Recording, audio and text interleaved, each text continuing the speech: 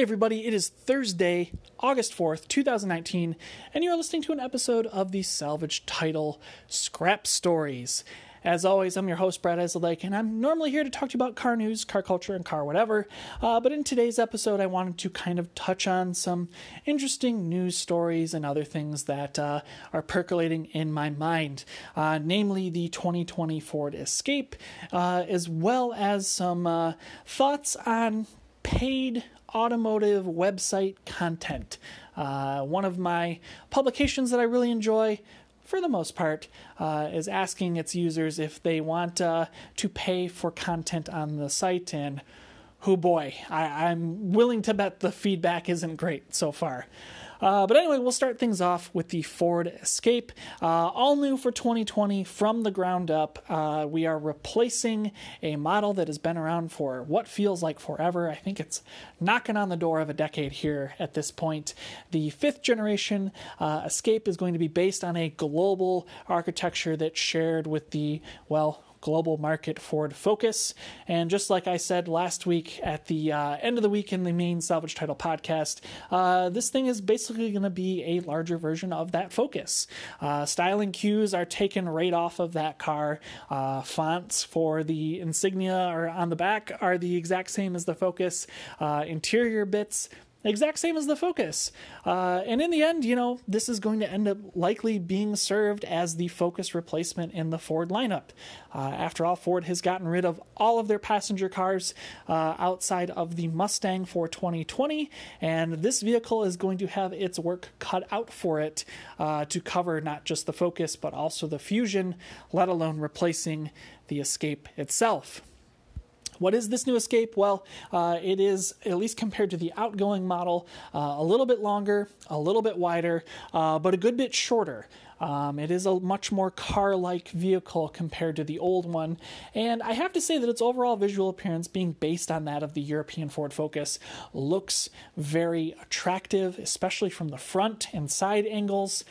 I'm not 100% sure if the rear works for me, but that being said, a lot of the vehicles that were being shown were in more bright colors like red and this electric blue color. The taillights remind me a lot of what's on the current Jeep Cherokee.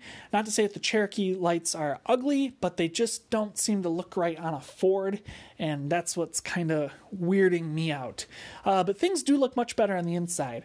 Overall, quality materials look pretty good. There's some interesting textures on the door panels and on the dashboard.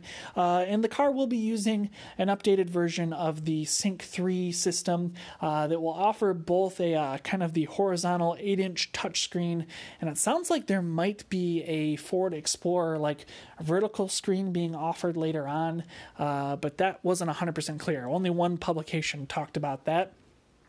Other news is that Ford is updating that infotainment system, the Sync 3 system, to have a little bit more of a visual appeal that other systems lack.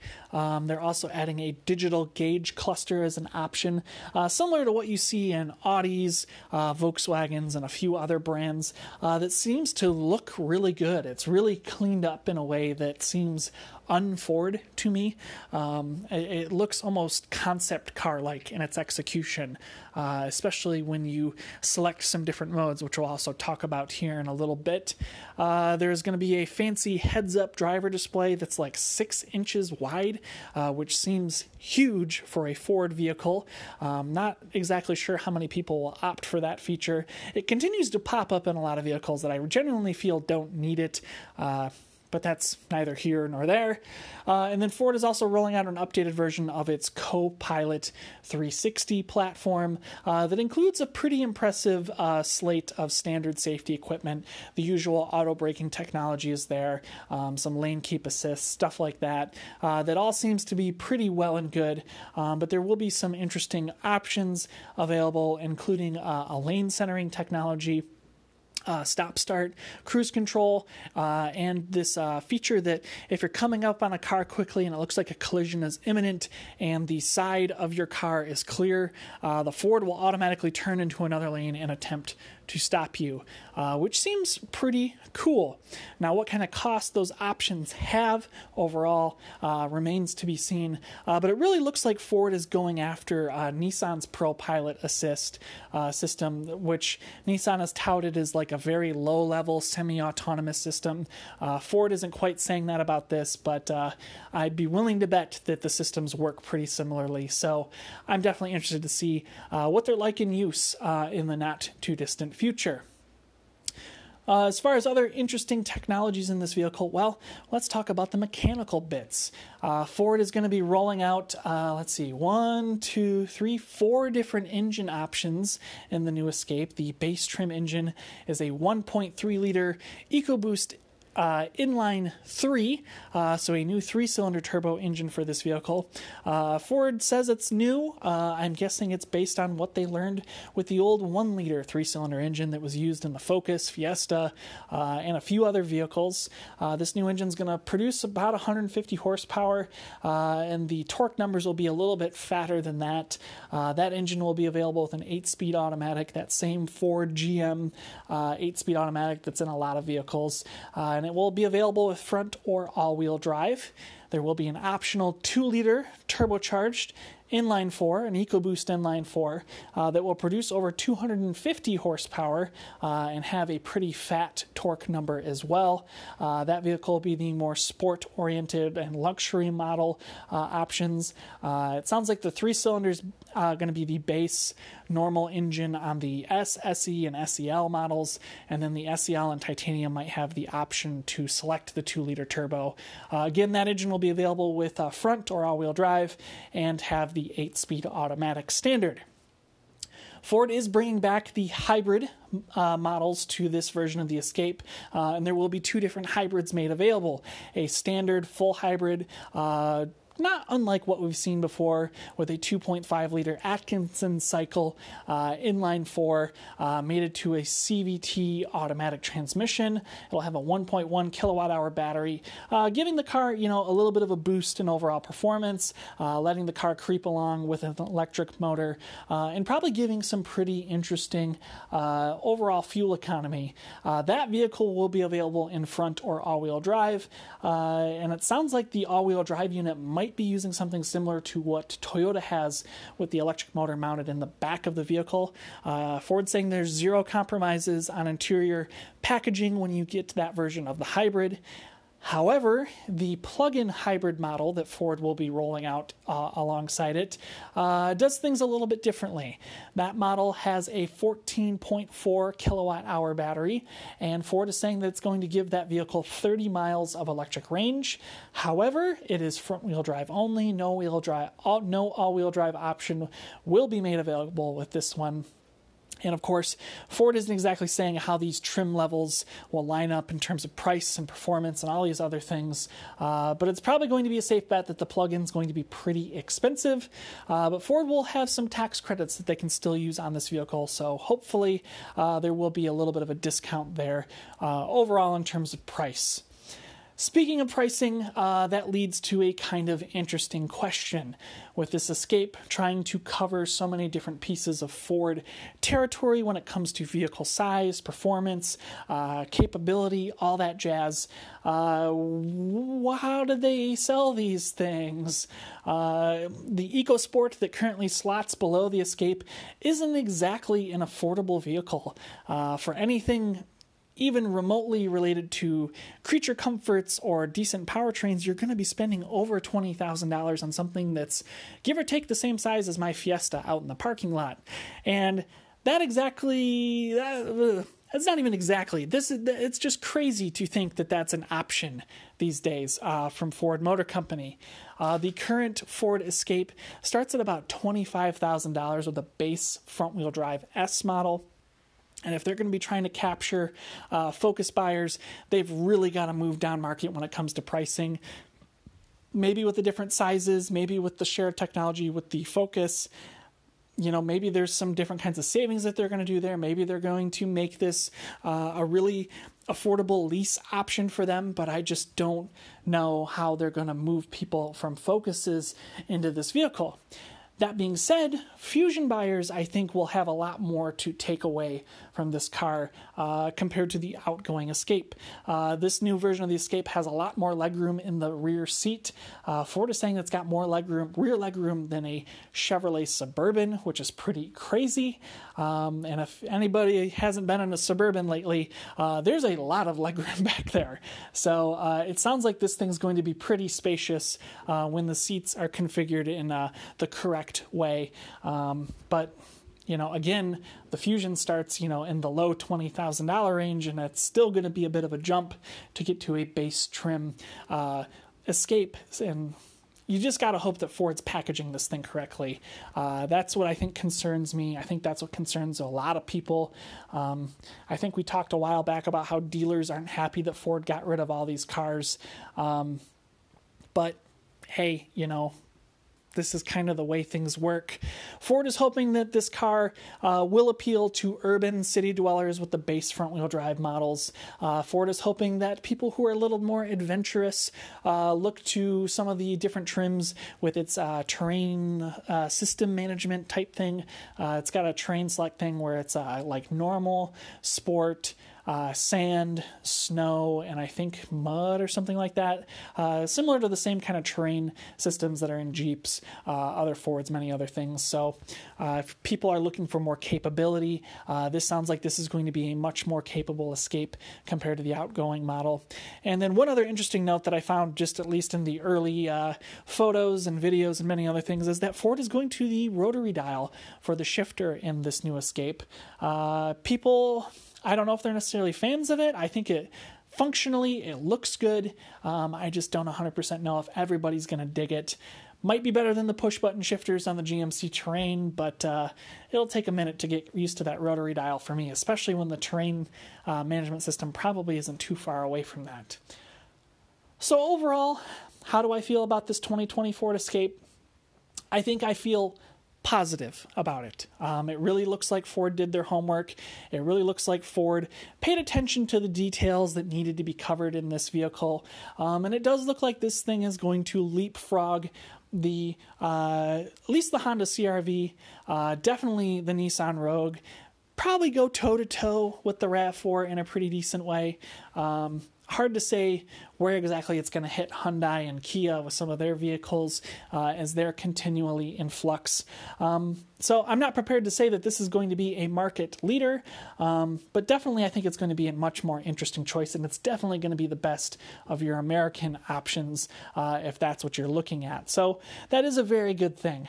I really still wish Ford would have done the right thing and given us the Focus, whether it was the regular Focus or the Focus Active, and also sold this alongside it. But they're saying that they've got a different strategy.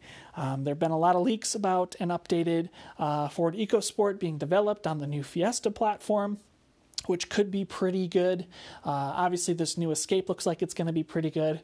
Ford was actively saying at this press event that they have a new version of a small Bronco, I guess is what they're calling it, based on the same chassis as the Escape, that's going to be even more off-road capable than the Escape itself. So, there's going to be room, there's going to be a vertical space to kind of jump through, and we still haven't heard about what Ford wants to do with its Fusion replacement. Apparently the word is that it's going to be something along the lines of a Subaru Outback. So there's a lot of things to consider in this marketplace for Ford, and the Escape is the new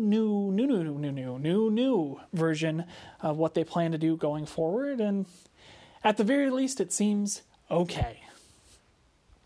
Well, speaking of things that are just okay, we turn our attention to Autoblog.com. Autoblog's been around for what feels like forever in the automotive online publishing landscape, and as somebody who formerly wrote for Autoblog in some small capacity, I have to say that I was a little bit taken back by what they're at least proposing to do, which is offering a paid subscription or a premium subscription plan for their website potentially in the near future. Things that they kind of highlighted in the survey for it was things like discounts for track days and driving test, I don't know what you want to call it, like the former Boaterant type driving school thing, special car meets, merchandise, discounts from different car retailers, and then like this premium access to editors and writers at Autoblog to kind of go alongside some other like special conference call type thing, like almost like they're making you like a partial owner of the company. It's interesting to me that they're asking for this as a potential thing to gauge interest, and then they start throwing out pricing like $10 to $12 a month, $7 to $8 a month, $3 to $5, and then like $2 to $4. And you know, I commend them for looking for additional revenue streams, because clearly advertising isn't exactly working for them. Anytime you go on there with any kind of ad blocking service in your browser, they berate you for not using an ad blocker and taking revenue away from them. They constantly are advertising for new car sales through their website and finding you the best deal for a new car and linking you to some website that's going to likely give them a small cut of the sale price of a vehicle. And it's skeezy how things are currently operating, and whether or not a paid premium subscription plan would save that for everyone, or at least for people who use it a lot, kind of remains to be seen. You know, I think one of the interesting things at Autoblog, at least historically, has been that Autoblog, they don't exactly have the greatest track record when it comes to in-depth reporting on a lot of things. You can tell a lot of times when they're writing about things that they are basing on like not exactly ad copy, but at least press releases. And, you know, that's pretty normal when it comes to journalism, whether it's in the automotive segment, technology, or anything else. But in the end, you know, you really don't, at least I don't feel like it's the greatest sense of asking questions, getting questions answered. It's a lot of wah type reactions to things in the same way that Motor Trend has always been. My dad is a longtime Motor Trend subscriber. He loves Motor Trend. But what I've always not really cared for when it comes to that publication versus my preferred one, which is Car and Driver, is that Motor Trend has always been about, you know, 0 to 60 times, handling performance, as in like numbers. They're into numbers and who wins, you know, top trumps, things like that. Who's winning the pissing contest when who's got the fastest acceleration and who can go through the figure eight the quickest and whose car looks the best and all these other things. Versus Car and Driver, that's always been a little more nuanced in their critique. They've always been a little more concerned about the engineering and the stupid things that engineering can let you do with a vehicle. And the snarkiness of their writing has always been top notch. It's been one of my personal favorite things about that publication for a long time. And, you know, as both of those magazines transitioned online, they gained different followings and different things have changed for each of them. Motor Trend transformed into a video publication. They've got their online service now that is now apparently a cable channel. It's grown in ways that I don't think anybody would have anticipated a few years ago. So I find it really interesting that Jason Kamitsa, who is a journalist who worked for Motor Trend for quite some time and really pioneered a lot of their video production stuff, is now working at Autoblog. And Autoblog is now talking about doing the same things that Motor Trend did 4 or 5 years ago to try to get them to a different place. And man, it just feels weird. You know, I don't want to say that there's really a good answer here. I think the general thing is that, you know, print media already has enough problems as it is. Online media has a ton more problems as it is. And the real simple solution is that, well, people need to be paid more. People need to be more willing to deal with advertisements on websites. It's really a chicken and egg thing that just keeps kind of going around in a circle. And, you know, maybe paid subscriptions are the way to get the content that you want and the content you feel like you need. But whether Autoblog is it, fam, I don't really feel that way in a general sense, and that's kind of disappointing, especially when, I've done some writing for them. I've made some money off of them, and, it was fun when it lasted. They said that they would maybe bring it back someday, but with this, I don't think it's ever going to happen. So, yeah, there's that. As far as other stuff goes, well, I think we're going to have some interesting news stories to kind of talk about tomorrow. NIO announced a new electric sedan, or at least teased it for the Shanghai Auto Show that's coming up. Tesla had some interesting delivery numbers that we can talk about on the Tesla Model 3, S, and X. And there's a few other stories we can kind of dig into related to the automotive world as well. But with all that in mind, guys, I hope you enjoyed those few automotive thoughts. And yeah, a reminder that we normally do this podcast twice a week, normally on Tuesdays, normally on Fridays. We post it for free on a wide variety of podcasting platforms, including Apple, iTunes, Spotify, Google Podcasts, and so much more. So if you aren't subscribed, hit that subscribe button.